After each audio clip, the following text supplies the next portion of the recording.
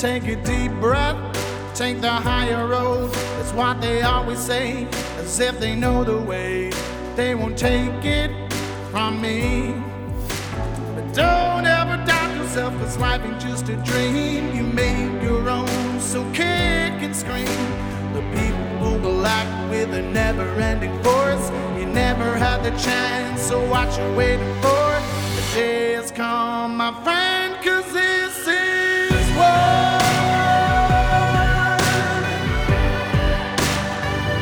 It's time and this is war.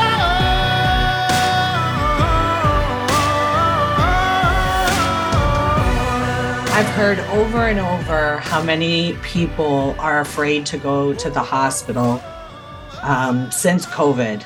We have talked, so many people have brought up to me their mistrust in the hospital system. And recently on one of my Instagram pages, Jodi O'Malley MSN, I did a post that said, I trust my number 1, doctor, 2, nurse, 3, hospital, 4, insurance company, 5, none of the above. And I asked people to comment.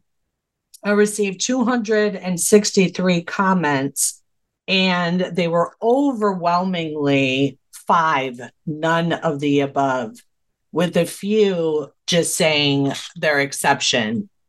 Like, I trust my functional care doctor. I trust myself as a nurse, those types of comments. But man, we have come a long way from, I believe it was in 2000, from 2000 to 2020, nurses were ranked number 1 trusted healthcare profession. And with only the firefighters beating us out in 2001, September 11th that year. And, I just thought it was really probably a good time to encourage nurses who are in the system, give some solutions, and also to talk to the public, to you guys, about some things that are happening behind the scenes, so that you can maybe have a little bit more compassion for the nurses that are taking care of you. And we'll go through why, so that we can find some common ground and understanding, and maybe also so you can help affect some legislation and some real change. Right now, I am in St. Thomas with one of my best friends, Carrie, who was a nurse that hired me when I graduated from nursing school on my very first med-surg, my very first nursing job on the med-surg floor. And her and I, after I left there, I was only there for about 1.5 years before I transferred down to the emergency department. And after that, her and I became really good friends. And we have been traveling pretty much several times a year, every year, all the way up until 2020, when, COVID happened. We were kind of just doing things, around the state, or maybe just a little bit of traveling outside of the state to national parks and stuff. But this is our first big trip that we have taken since 2019. And I really wanted her experience as a 27-year nurse. She has worked in many different areas. And right now she is a hospital supervisor for a large hospital system. And I just thought it would be really great to twist her arm, because I know this is not her favorite thing to do. She's correct. And record with me. And, I did do a show with her last week, celebrating my 10 years as a nurse, which I never thought would actually happen, especially after I blew the whistle. But we are going to just opine on a few different articles that we came across, and just give our opinions. We don't agree on everything, and that's okay, but we have love, respect, and trust for one another. And I encourage you guys, to reach out to those relationships where, you may think like, hey, I don't agree with everything they're saying, or this person is not the friend that I thought they were, those types of things. And really lead from your heart, because that's where love resides. And I think a lot of healing can take place. So welcome, Carrie. Thank you for being here on Nurses Out Loud, doing your second podcast interview. Oh, thank you so much for the invite to do this interview. So kind of you. See, this is how she gets you. She traps you on an island somewhere and you have no escape. So here I am. Here you are. I'm like, okay, we can go out and have a couple of drinks at the beach when when we get done doing this. She's trying to entice me. Yeah. But this is a passion that I've had, for a couple of years. I mean, I never thought that I would leave the bedside, right? And I think that's a good starting point. Is maybe how has the culture of nursing units changed, in your opinion, since 2020? Well, we could even say, how about this? How was nursing in 2020? 2020 alone? Through COVID or before it? No, just COVID. Right. Like as soon as it changed the whole environment. We know everyone became extremely stressed, and we don't always go to work as nurses thinking about how we're going to harm our families by being a nurse and the risks we're taking. We go in, we put ourselves in harm's way and do what we have to do and what we love to do and our passion. And then COVID came around, and all of a sudden you didn't want to go home. You didn't want to bring it home. You didn't want to, it was just this added stress. You didn't want to expose your families to whatever was going on. And it wasn't just about you anymore. You felt like you were putting everybody at risk. And depending on what your family dynamic is and how many are in your household, some live with extended family that had elderly parents they were caring for, and a lot of little children, and they didn't know how this was affecting everybody, the kids and the elderly. And the more and more information came out about the pregnant people being more exposed and elderly being more susceptible, they really wanted to escape the profession. We lost a lot. We had a mass exodus. Mm-hmm. Oddly enough, we did have people join in the profession, people who had been home or, stay-at-home moms saying they took 2 years off from nursing, and they came back because they wanted to help and they wanted to be the hero. But we lost more than we gained, unfortunately. And then through the entire year of 2020, we had no educational system. All the colleges shut down, everything, so we couldn't, for everyone who quit, we couldn't replace them. We just worked extremely short-staffed. And it's what everybody had to do across the world. Yeah. When you say that nurses left, are we talking about early retirement? Yes. Health reasons. I mean, or women that were pregnant, they were offered. I know in our area, they were offering, because we were slow, we weren't busy, and they allowed a lot of nurses to go travel. Yes. Right? Yes. Yeah. We lost a lot to traveling assignments that were, paying $150 an hour in their pocket to go, do these travel assignments, especially to the East Coast. And some never came back, they experienced life there or relocated and did what they wanted to do.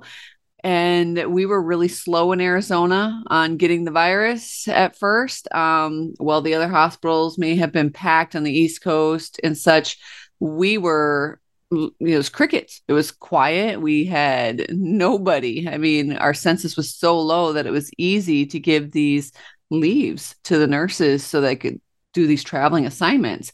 But then when it hit us, now it really hit us. And we still had a lot of people on leave doing these assignments because they were getting paid so well to travel and they didn't want to come back. And so it left us even shorter.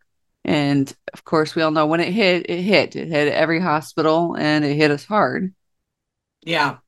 Yeah, I mean, it's interesting in this article in Nurses Journal. I'll put the link in the bio, but they said that the pandemic seemed to inspire a career in nursing. You know, according to AACN, that's American Association of Colleges of Nursing, student applications surged. And in the BSN, master's, bachelor's, and doctorate, they all increased. They said that while the interest was high, 80,521 qualified applicants could not be admitted. And it was because primarily of a shortage of teaching faculty and clinical sites for nursing students. So that literally they turned away 80,407 qualified applicants. Well, there were no clinical assignments even, right? I mean, we were barely allowed in the hospitals. Families weren't allowed in the hospitals. Like they weren't accepting any students and the colleges weren't putting them into the clinical situations, which is a whole other nightmare down the road. But we had people coming into the profession, some for good reasons and some not as good. I mean, you had your people who wanted to get in there, fight the good fight and be the heroes and do their part. And then there was others who maybe they were working as a waitress or they were, you know, working as a valet attendant or something. And they were all out of work. They were losing their jobs. And then they realized, you know what, I don't want a job like this where it's dependent upon the economy in this way. You know, if businesses are shut down and restaurants are closed and everything, and we're all unemployed, but look who's working, healthcare. Yeah. Nurses are working. So I'm going to look into the future and take care of my family. And I'm going to go into this economy proof job, you know, and that's kind of like the dangerous ones that went in. When I went to nursing school, I had a nursing instructor that said, don't be an appliance nurse. And she meant you're not being that nurse that you got the job because you're working towards the next refrigerator, the next stove, the next dishwasher, whatever. No, do it because your heart is in it, not because it's economy proof, not because you make good money and you're going to have good benefits. And unfortunately, we did get a good handful who went into the profession because of that. Yeah. And they're highly regretting it now. And their stress and their burnout is off the charts. Right. Because it's just not what they anticipated doing at all. And yes, they have a job and they're gainfully employed and they have benefits, but they're miserable. Mm-hmm. Yeah, that's also probably a good point to bring up is the nursing students that were in college, say if they started in, late 2019, they did not get a lot of clinical bedside experience. A lot. They didn't get any. I mean, I was precepting this one guy and he was a new grad, going to be working on the cardiac unit at the hospital. Very, very good as a PCT, already employed by the hospital, stellar on his personality. And yet I was asking him, he was showing me these sheets that I had to sign off that he was following in a leadership role for the day. And I was signing them off and I'm looking at the forms and it was like IVs started and different tasks.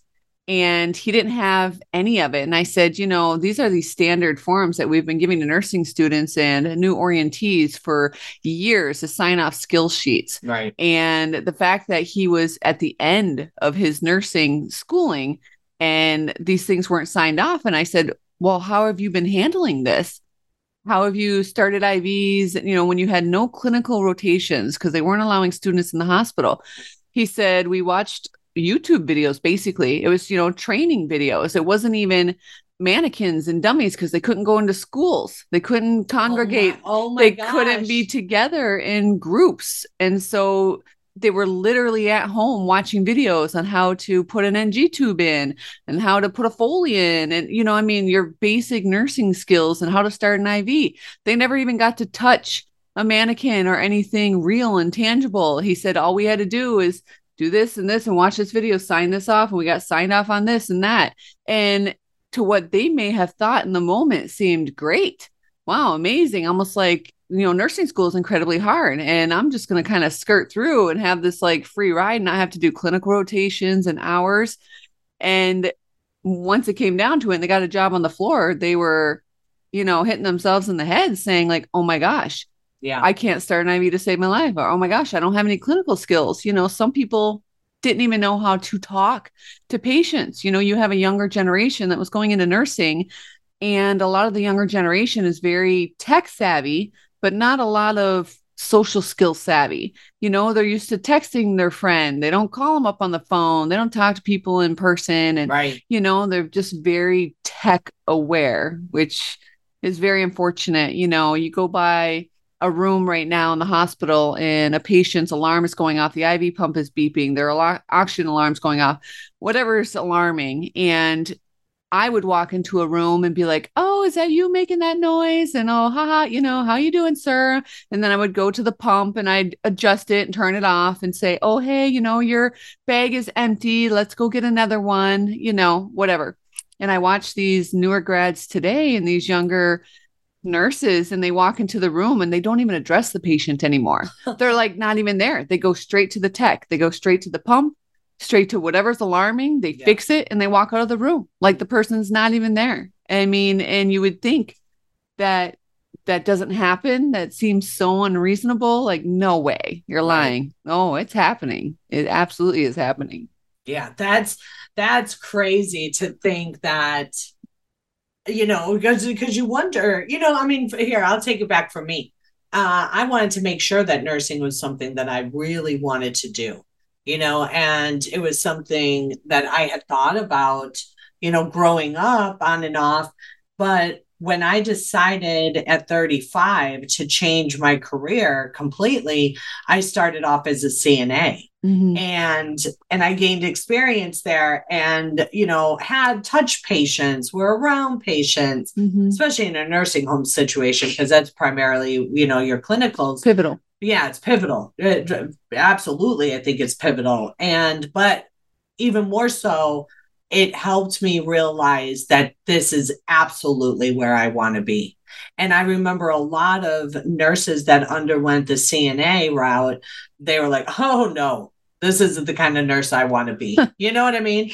Or you had some that are like, okay, I'm just going to do it, to get through school, but I really want to be a nursing informatics person, right? Right. You know what I'm saying? They would do it. Yeah, we have these new grads that were coming into the profession and didn't get these clinical rotations and didn't even get like 6 months worth of school experience, like sitting next to their classmates in school or anything.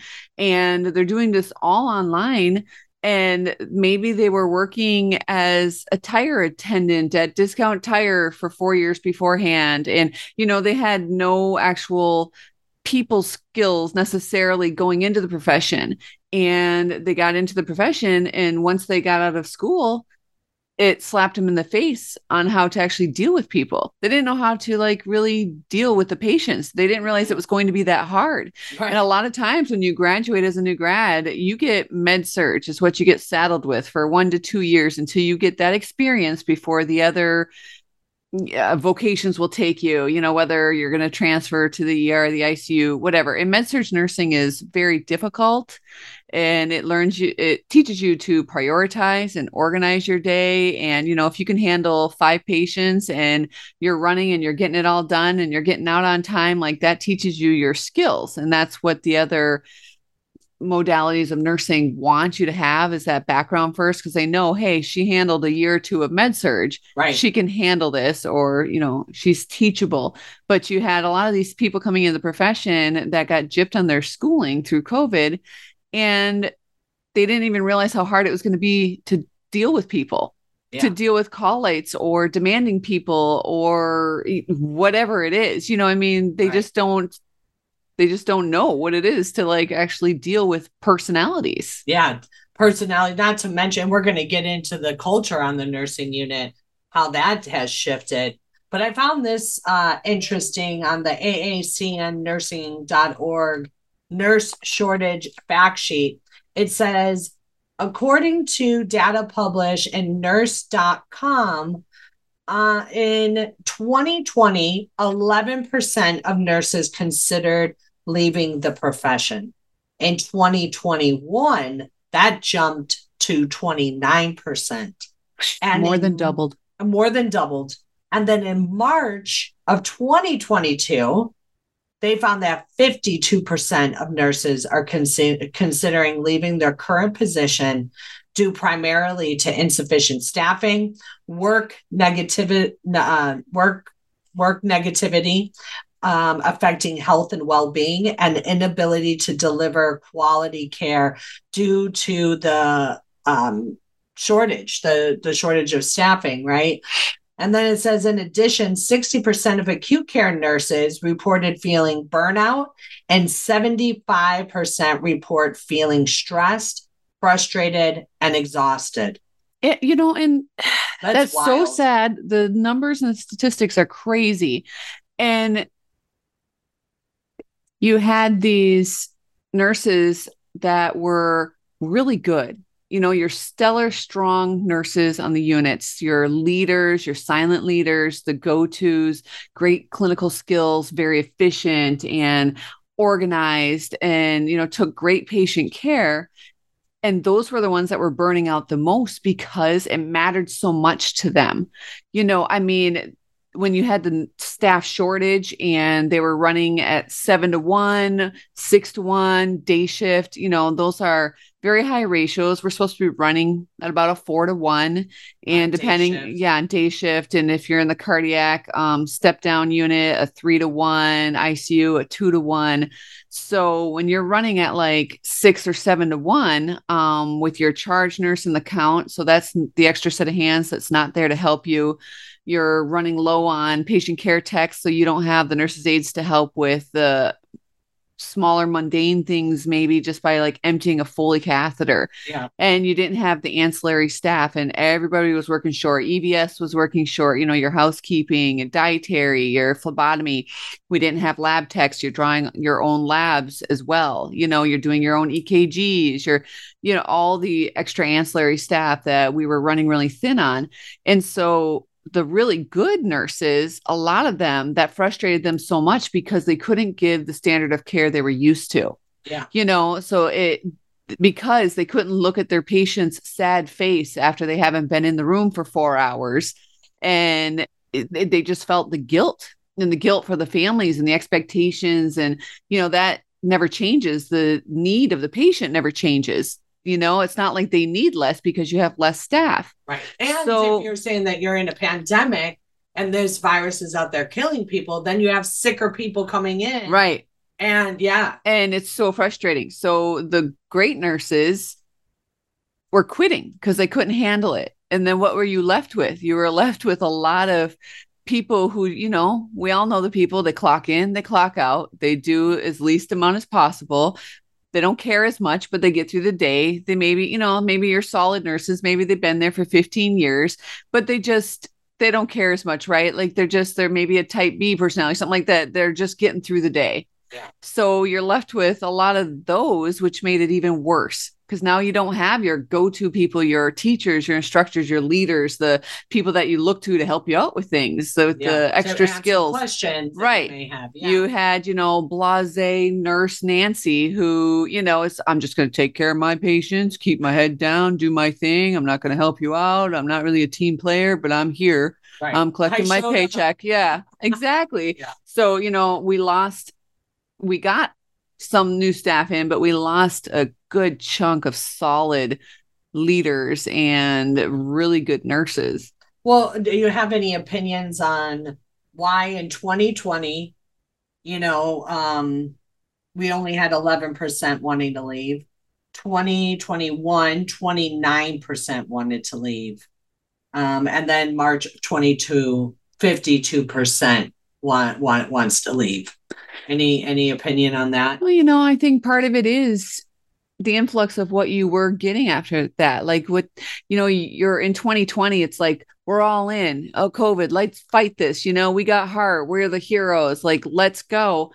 And then once all these people started leaving and early retiring out, leaving because they were pregnant or leaving because of health issues, lung issues, they didn't want to take the risks, right? And then as you got in the new staff, when you were finally allowed to hire the new staff, it's new grads, profound amount of new grads, right? You'll have a floor, you have 10 nurses working on the unit that day, and 8 of them have a year or less experience. You have like 2 that are like your experienced nurses, right? So it's just even more burnout and more education. You don't even realize how much those new nurses need. A new grad needs a lot in the best of circumstances, because you don't know what you don't know, and you're never going to see it all in school. Right. I mean, the truth is going to slap you in the face when you get out there, and you're just going to learn by example. You're going to learn by your leaders. You're going to learn on the job. It's fake it till you make it almost. And, you're going to struggle. And that's in the best of times. And you had now 2020, we're in the fight together. 2021, 2022, 2023, we're inundated with all these nurses who went into the program now, into COVID nursing times, into the program. And they're coming out and they're very inexperienced. They're very green. And we have so many of them. And for the solid nursing staff that was there that didn't leave, they're just turning over even more because it's so difficult. They're so strapped with not only their own patient care, but the help of all these new grads. And then the new grads are frustrated because they're feeling like we're eating our young, that we're really tough on them. And it's because the more experienced nurses are frustrated and they're trying to get their own patient care done, and they don't have the extra time to handhold and teach you how to start an IV, teach you things you should have been taught in school, and they didn't get the chance to. So as that progressed, we had more staff, our ratios improved, but the quality of the staff and what we had has changed exponentially. It's just really frustrating and sad. So everyone's like, no, this isn't for me. Wow. Nursing's hard. Nursing really sucks. Like, there's no team. Like, what happened? We're all out there for ourselves, and we're just struggling to get by, and, and people are burnt out and overstressed. Yeah. And then and that's probably, and people feel that, right? People feel that. Our patients feel that. They feel that stress. They, which makes it even worse. Yeah. And your inability to have exercise patience and kindness and compassion. Yes. When you are just doing your best to keep your license every day. Right. To chart appropriately in case somebody, comes back at you and something negative happens. But every single day, guys, like, nurses that are showing up to work, for the most part, are out there risking their license, right? Because they are operating, like, their license is their own. There are no, but they're out there risking their license and their livelihood. When we come back from the break, I want to talk about my perception on what happened to nursing and why we are here where we're at now. But before we do, guys, visit our sponsor, ASEA. You can go to americaoutloud.shop and get the exclusive code for your discount for America Out Loud Talk Radio listeners. ASEA, I love it. It's a redox signaling molecule, and I take 2 shots in the morning. It's of salt water, and 2 shots in the evening. 2 ounces is what it is. And, it just has helped me have more energy, and I think probably helping me with, the supplements that I do take. I don't know, my life has changed in a positive way since using this product. So go and check out americaoutloud.shop and ASEA. We'll be right back. It's time, and this is what. This is Jodi O'Malley with Nurses Out Loud. Did you know our body is made up of trillions of cells, and inside each cell, redox signaling molecules are produced? These molecules hold a sacred place in chemistry because as we age, the vital communication of our immune system becomes less efficient. For the first time ever, ASEA brings you the power of these molecules in a convenient and potent form to provide your body with the essential support it needs to thrive. Ever since I toured their facility, I take 2 ounces in the morning and evening, and my vitality and energy has been restored at a time I needed it the most. Go to americaoutloud.shop and get your exclusive 15% discount by using the code OUTLOUD. World-class care from doctors you can trust, all from the comfort of your home. That is One Wellness. Dr. Peter McCullough and his team at The Wellness Company launched the One Wellness membership to provide free monthly supplements and unlimited telemedicine access with doctors that share your values. The Wellness Company's Chief Medical Board designed every supplement and medical protocol with your health in mind. From groundbreaking supplements like the Spike Support Formula to unique care like Freedom from Big Pharma. Join a healthcare system that puts your health and well-being above the interest of Big Pharma's bottom line. It's the way healthcare should be, with a company that shares your values. Go to OutLoudCare.com today and use code OUTLOUD for 25% off your first month of One Wellness. Cardiovascular disease is the leading cause of death and disability. Lifestyle changes are critical, but you can also support your heart with concentrated nutrients. Healthy Cell created Heart and Vascular Health to support cholesterol and blood pressure with CoQ10, vitamin K2, resveratrol, and soluble fiber. And Healthy Cell's not a pill. It's a patent-pending gel you swallow. Get heart healthy. Go to healthycell.com and use code OUTLOUD for 25% off your first order. Healthycell.com, code OUTLOUD for 25% off. I'm so confused. I don't know what to do. I'm afraid of going to the hospital. My doctor tells me nutrition doesn't work. Trust is earned. We are the Energetic Health Institute, and we want to earn your trust. Natural medicine, holistic nutrition, detoxification, fasting, cellular healing, and so much more. Remember, the best way to be free is to be healthy. So stop being a patient and start being a student at energetichealthinstitute.org.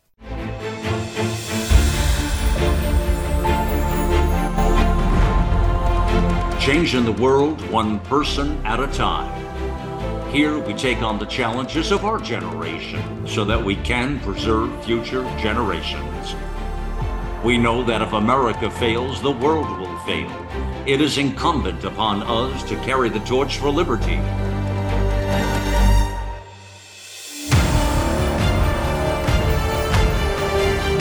America Out Loud Talk Radio. It's a fight for the soul of humanity.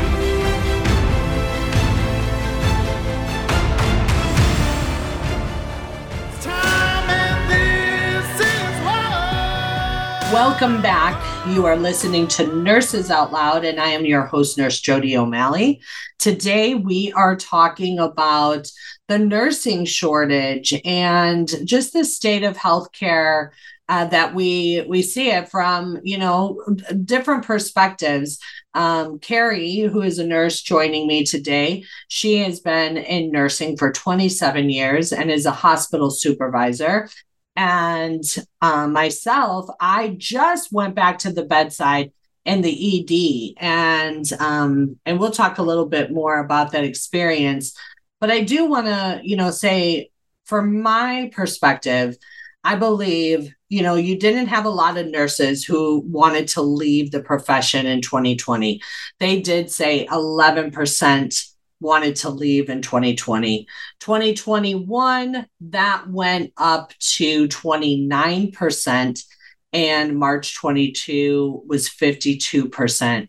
And my opinion on that would be 2020, 11% wanted to leave because you had a lot that were elderly. They say that the average nurse is 52 years old in America. And so that's an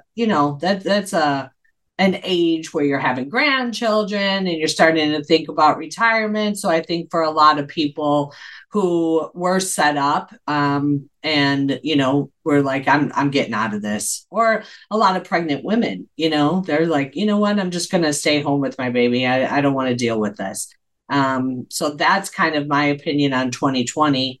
But then 2021 went up to 29%. I think it could have been due to the increase in people that were becoming sick. We did inject people, mass injection in January, with little to no data oversight.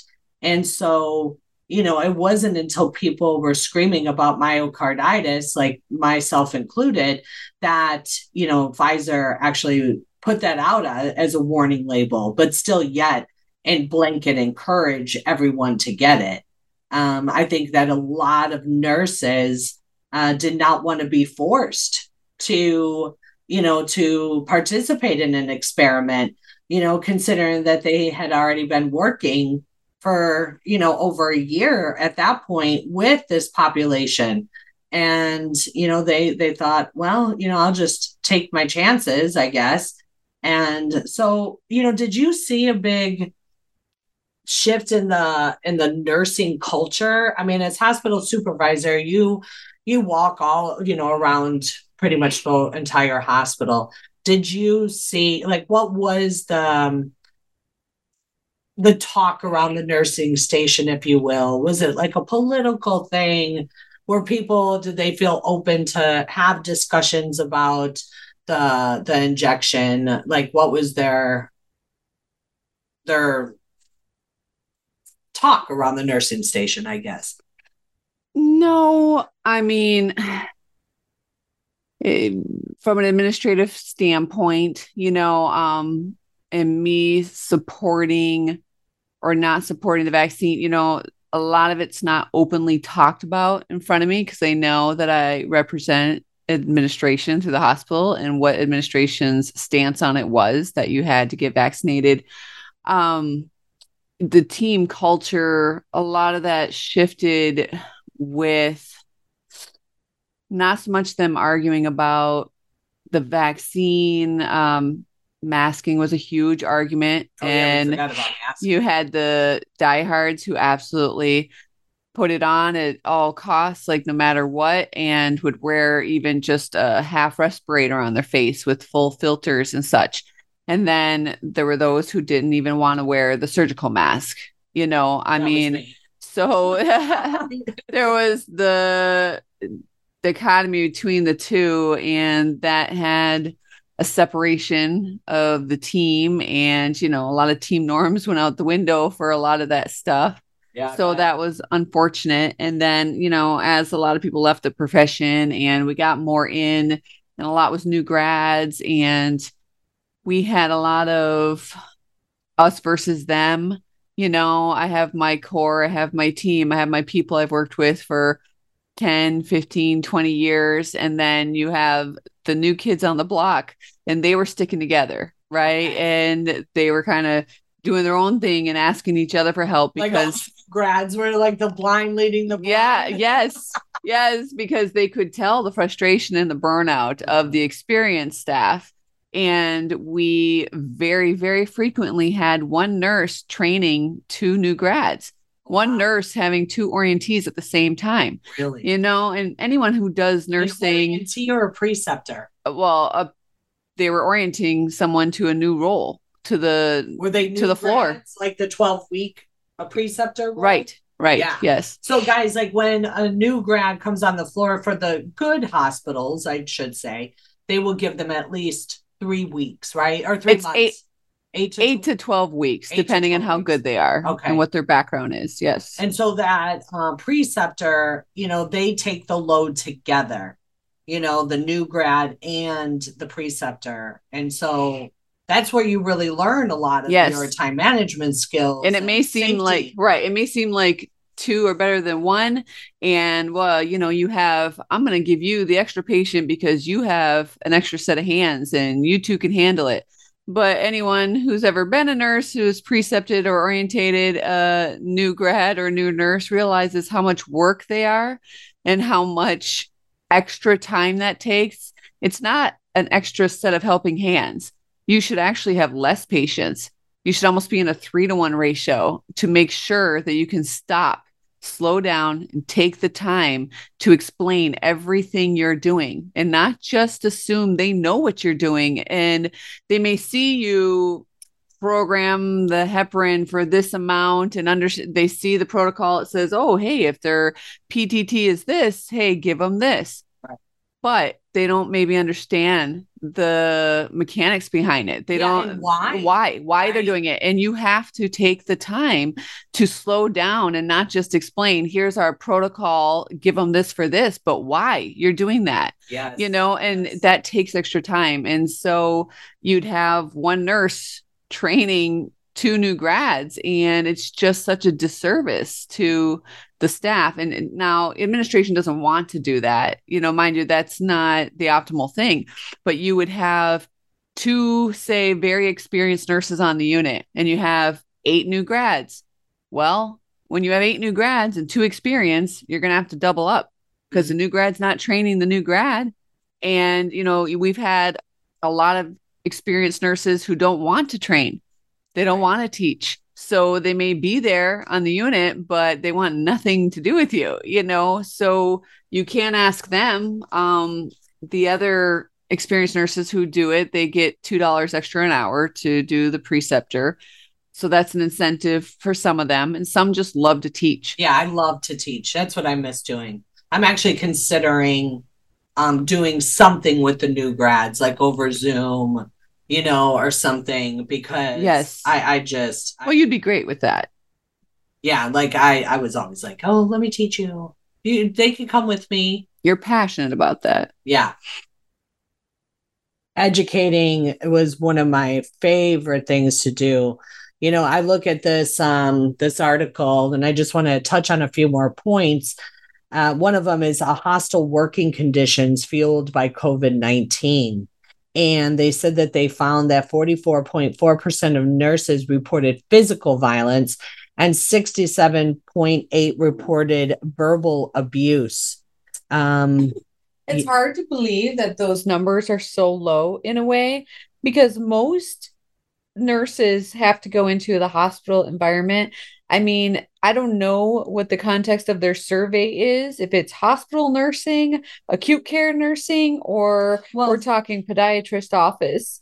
They said nurses face spikes in workplace violence as patient families felt helpless with sick loved ones in the hospital.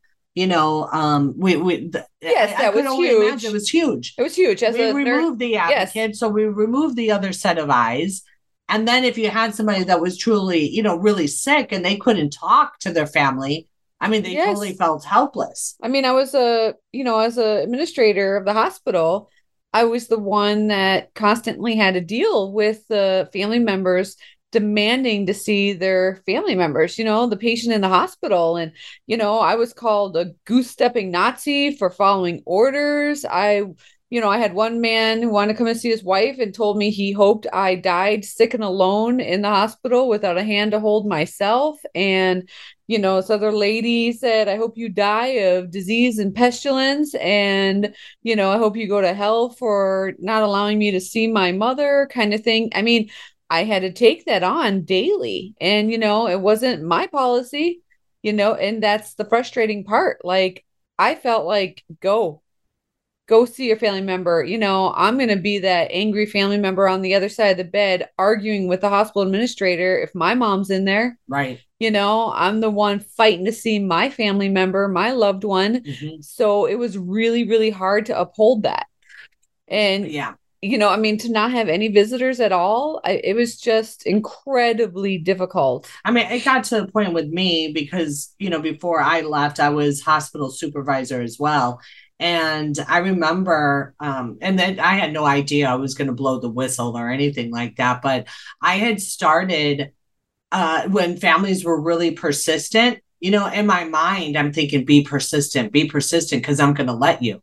Mm-hmm. I'm going to let you, and I'm going to chart that I gave you education on that you could possibly get infected with COVID, even though you've been laying next to this man mm-hmm. for I don't know, your whole dang life. Like, who am I to tell you you can't see your loved one? We had couples married for 50 years and the person died alone. Yeah, never spend a night away from them. Right. Yeah. And they died alone. Right. And I just, it's so wrong.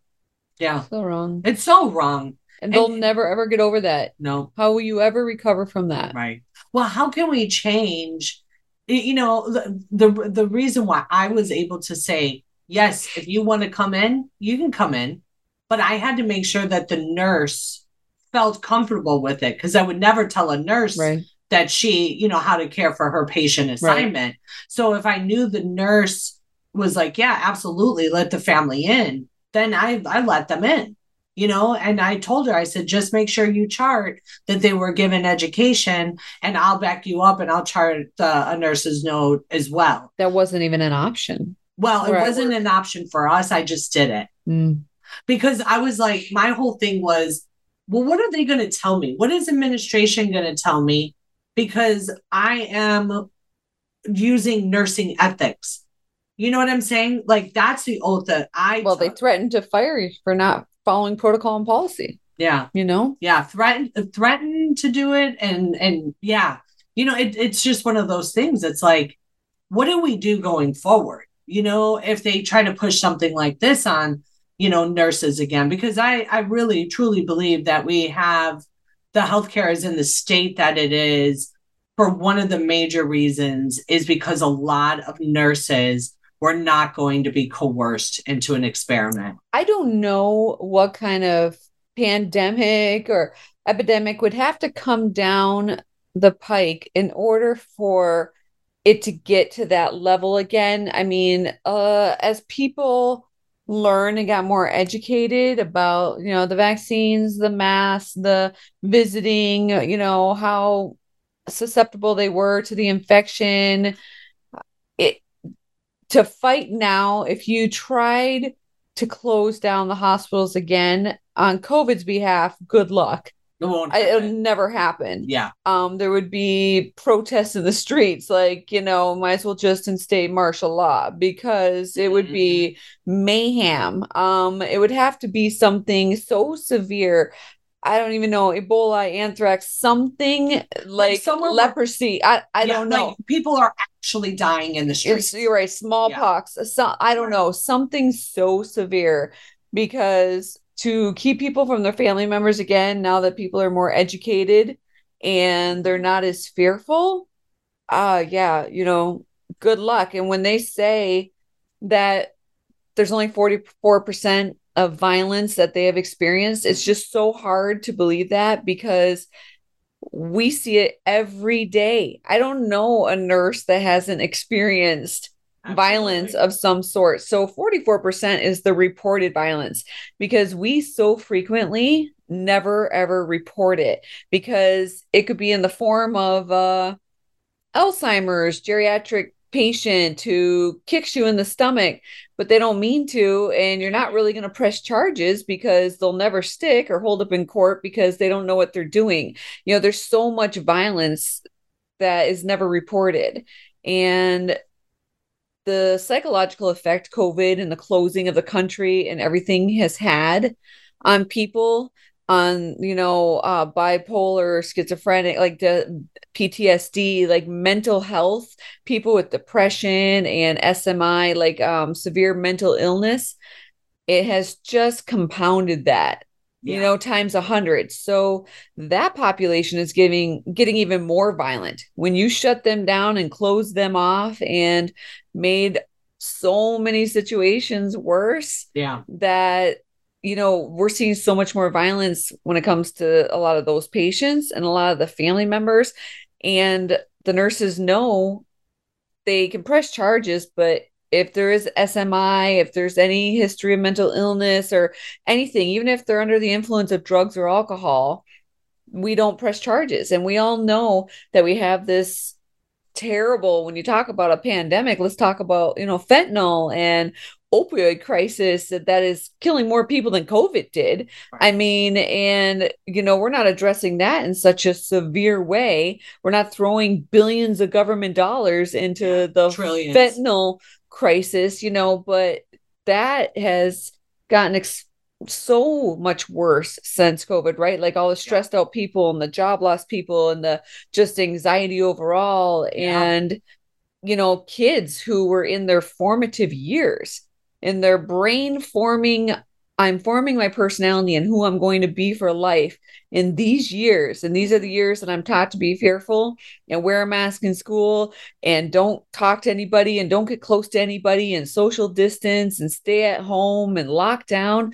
That's affecting these kids' psyches, and as we see them as they're getting older, those are the now 10, 13-year-olds, that are a menace and they're a nightmare. And we think that the mass shootings, school shootings and stuff is a problem now. Like, just wait within the next 5 years of how much worse that's probably going to be because of the severity of that fear that has affected them. Like, that is adults could choose for themselves and the kids couldn't. And they were just told and educated to be afraid. Yes. And so they grew up afraid. Afraid. Yeah. Dr. Corey just posted an article or a study that was done on how psychotropic medications for these psych issues have increased the suicide shooter rate. That every single one, well, I shouldn't say every single one, but a vast majority of these school shooters are on some type of psychotropic med. And the violence is increasing. And when you talk about in 2023, the nursing population that wants to leave now is 52% as opposed to 11% in 2020, because the angry, violent people are just growing in numbers. People who are mad of all the situation, people who are distrustful of the hospitals in general. Hey, my mom came in here with a cough and she died in here of COVID and I couldn't see her. And now my husband's sick and I don't want him to come to the hospital at all. Right. But since he has to, I don't trust any of you. Right. And, like the distrust for like you said, the nurses aren't a trusted profession anymore. And for 20 years running, we were number one or whatever, and that of course has gone down because they just don't trust healthcare anymore. They don't. I think so. The violence is going up. It's kind of the same. I think the government overplayed its hand. I believe. Well, you know how I believe. We all know how she believes. I believe that it was planned. I believe that they wanted to see how people would respond, and the vast majority of Americans, including myself, I had no idea that all this stuff was unconstitutional because I really wasn't taught the Constitution. I knew that it was unethical. I knew that it was against evidence-based practice, and I knew that the Lord was calling me to do something else. And, I know we don't have a whole lot of time here left, but, what would you say is something that nurses can do for self-care? What is one thing that a nurse can do for self-care to prepare themselves to stay at the bedside, I guess? Educate yourself. Always, they say put your oxygen on your mask first before you put it on the person next to you. Yeah. And it's self-care is taking care of yourself, whether that's meditation, whether that's your religion, your faith, your own health, your own body. Taking care of your own personal health is hugely important. Focusing on whatever you need, massage or therapeutic touch or therapy and talking to somebody, but just try to take care of yourself, because as stressed out, anxious, and miserable as a lot of people are, like you said, the patients feel that, the families feel it. When I was a younger nurse, and I just remember my mentors always saying to me, never speak to this at the bedside. Don't stand there with your fellow nurse when you're turning your patient over and giving them a bath and you're talking about short staffing, you're complaining about this or that, or, the person in the bed does not care. Right. They do not care. Never say, hey, I can't get you your medicine on time because we're short staffed. They don't care. Whatever they're going through in that moment is most important to them. And the pain that they're feeling is they're the only person in the hospital that's having pain in that moment. I mean, you can't run around saying that stuff. So, it's self-care is emotional, spiritual, physical, like it's exercise, all encompassing. Yeah. Do what you can to take care of yourself, or it's gonna flood over into the patients, into the families. And, it just is non-important to most people of what you're going through. Now, some may work in healthcare or some other profession where they understand. They're like, I get it. Don't put the call light on because she's running around like crazy. But the preponderance of people are not going to understand, and they're not going to get it, and they're not going to care. So you just, they always say you just have to suck it up and do it. But in order to suck it up and do it and get through your shifts, you're going to have to take care of yourself. You're going to have to come into it with a positive, good vibe, good heart, like just trying to be true, empathetic, compassionate, there for the right reasons. Right. You guys know Nurse Kimberly. She developed remnantnursing.org. And, I would highly suggest reaching out to her because this is a place that nurses who have the knowledge and the ethics and the love for the profession that really, truly want to help keep people out of the hospital. You can have your own business working with Nurse Kimberly at remnantnursing.org. And for those of you guys that, would love some like spiritual guidance, increasing in your confidence so you have the courage to walk in your calling, which hopefully that's why you're in the nursing profession. And this isn't just for nurses. I do have the Truth Movement, and you can get to that at JodiO'MalleyRN.com. There's so many things that I wanted to touch on today, but time always just goes by so fast. If there's any topic, guys, that you want us to expand upon, please send me an email. You could do it at nurses@americaoutloud.com. And again, please like, save, review, and share the show because it gets us boosted up into the ratings where people actually, see our show when they search for anything nurses. So that's all the time we have for today, friends. But remember, we are on air 5 days a week at 10 a.m. Eastern Standard Time with an encore at 11 p.m. You can hear us on iHeartRadio, Pandora, Stitcher, or on the world-class media player at americaoutloud.news. You can also go to your app and type in nurses space out space loud, nurses out loud. And then you get all of our shows that go to podcast. And so thank you for joining us. Until next time, friends, be safe, be well, and God bless. It's time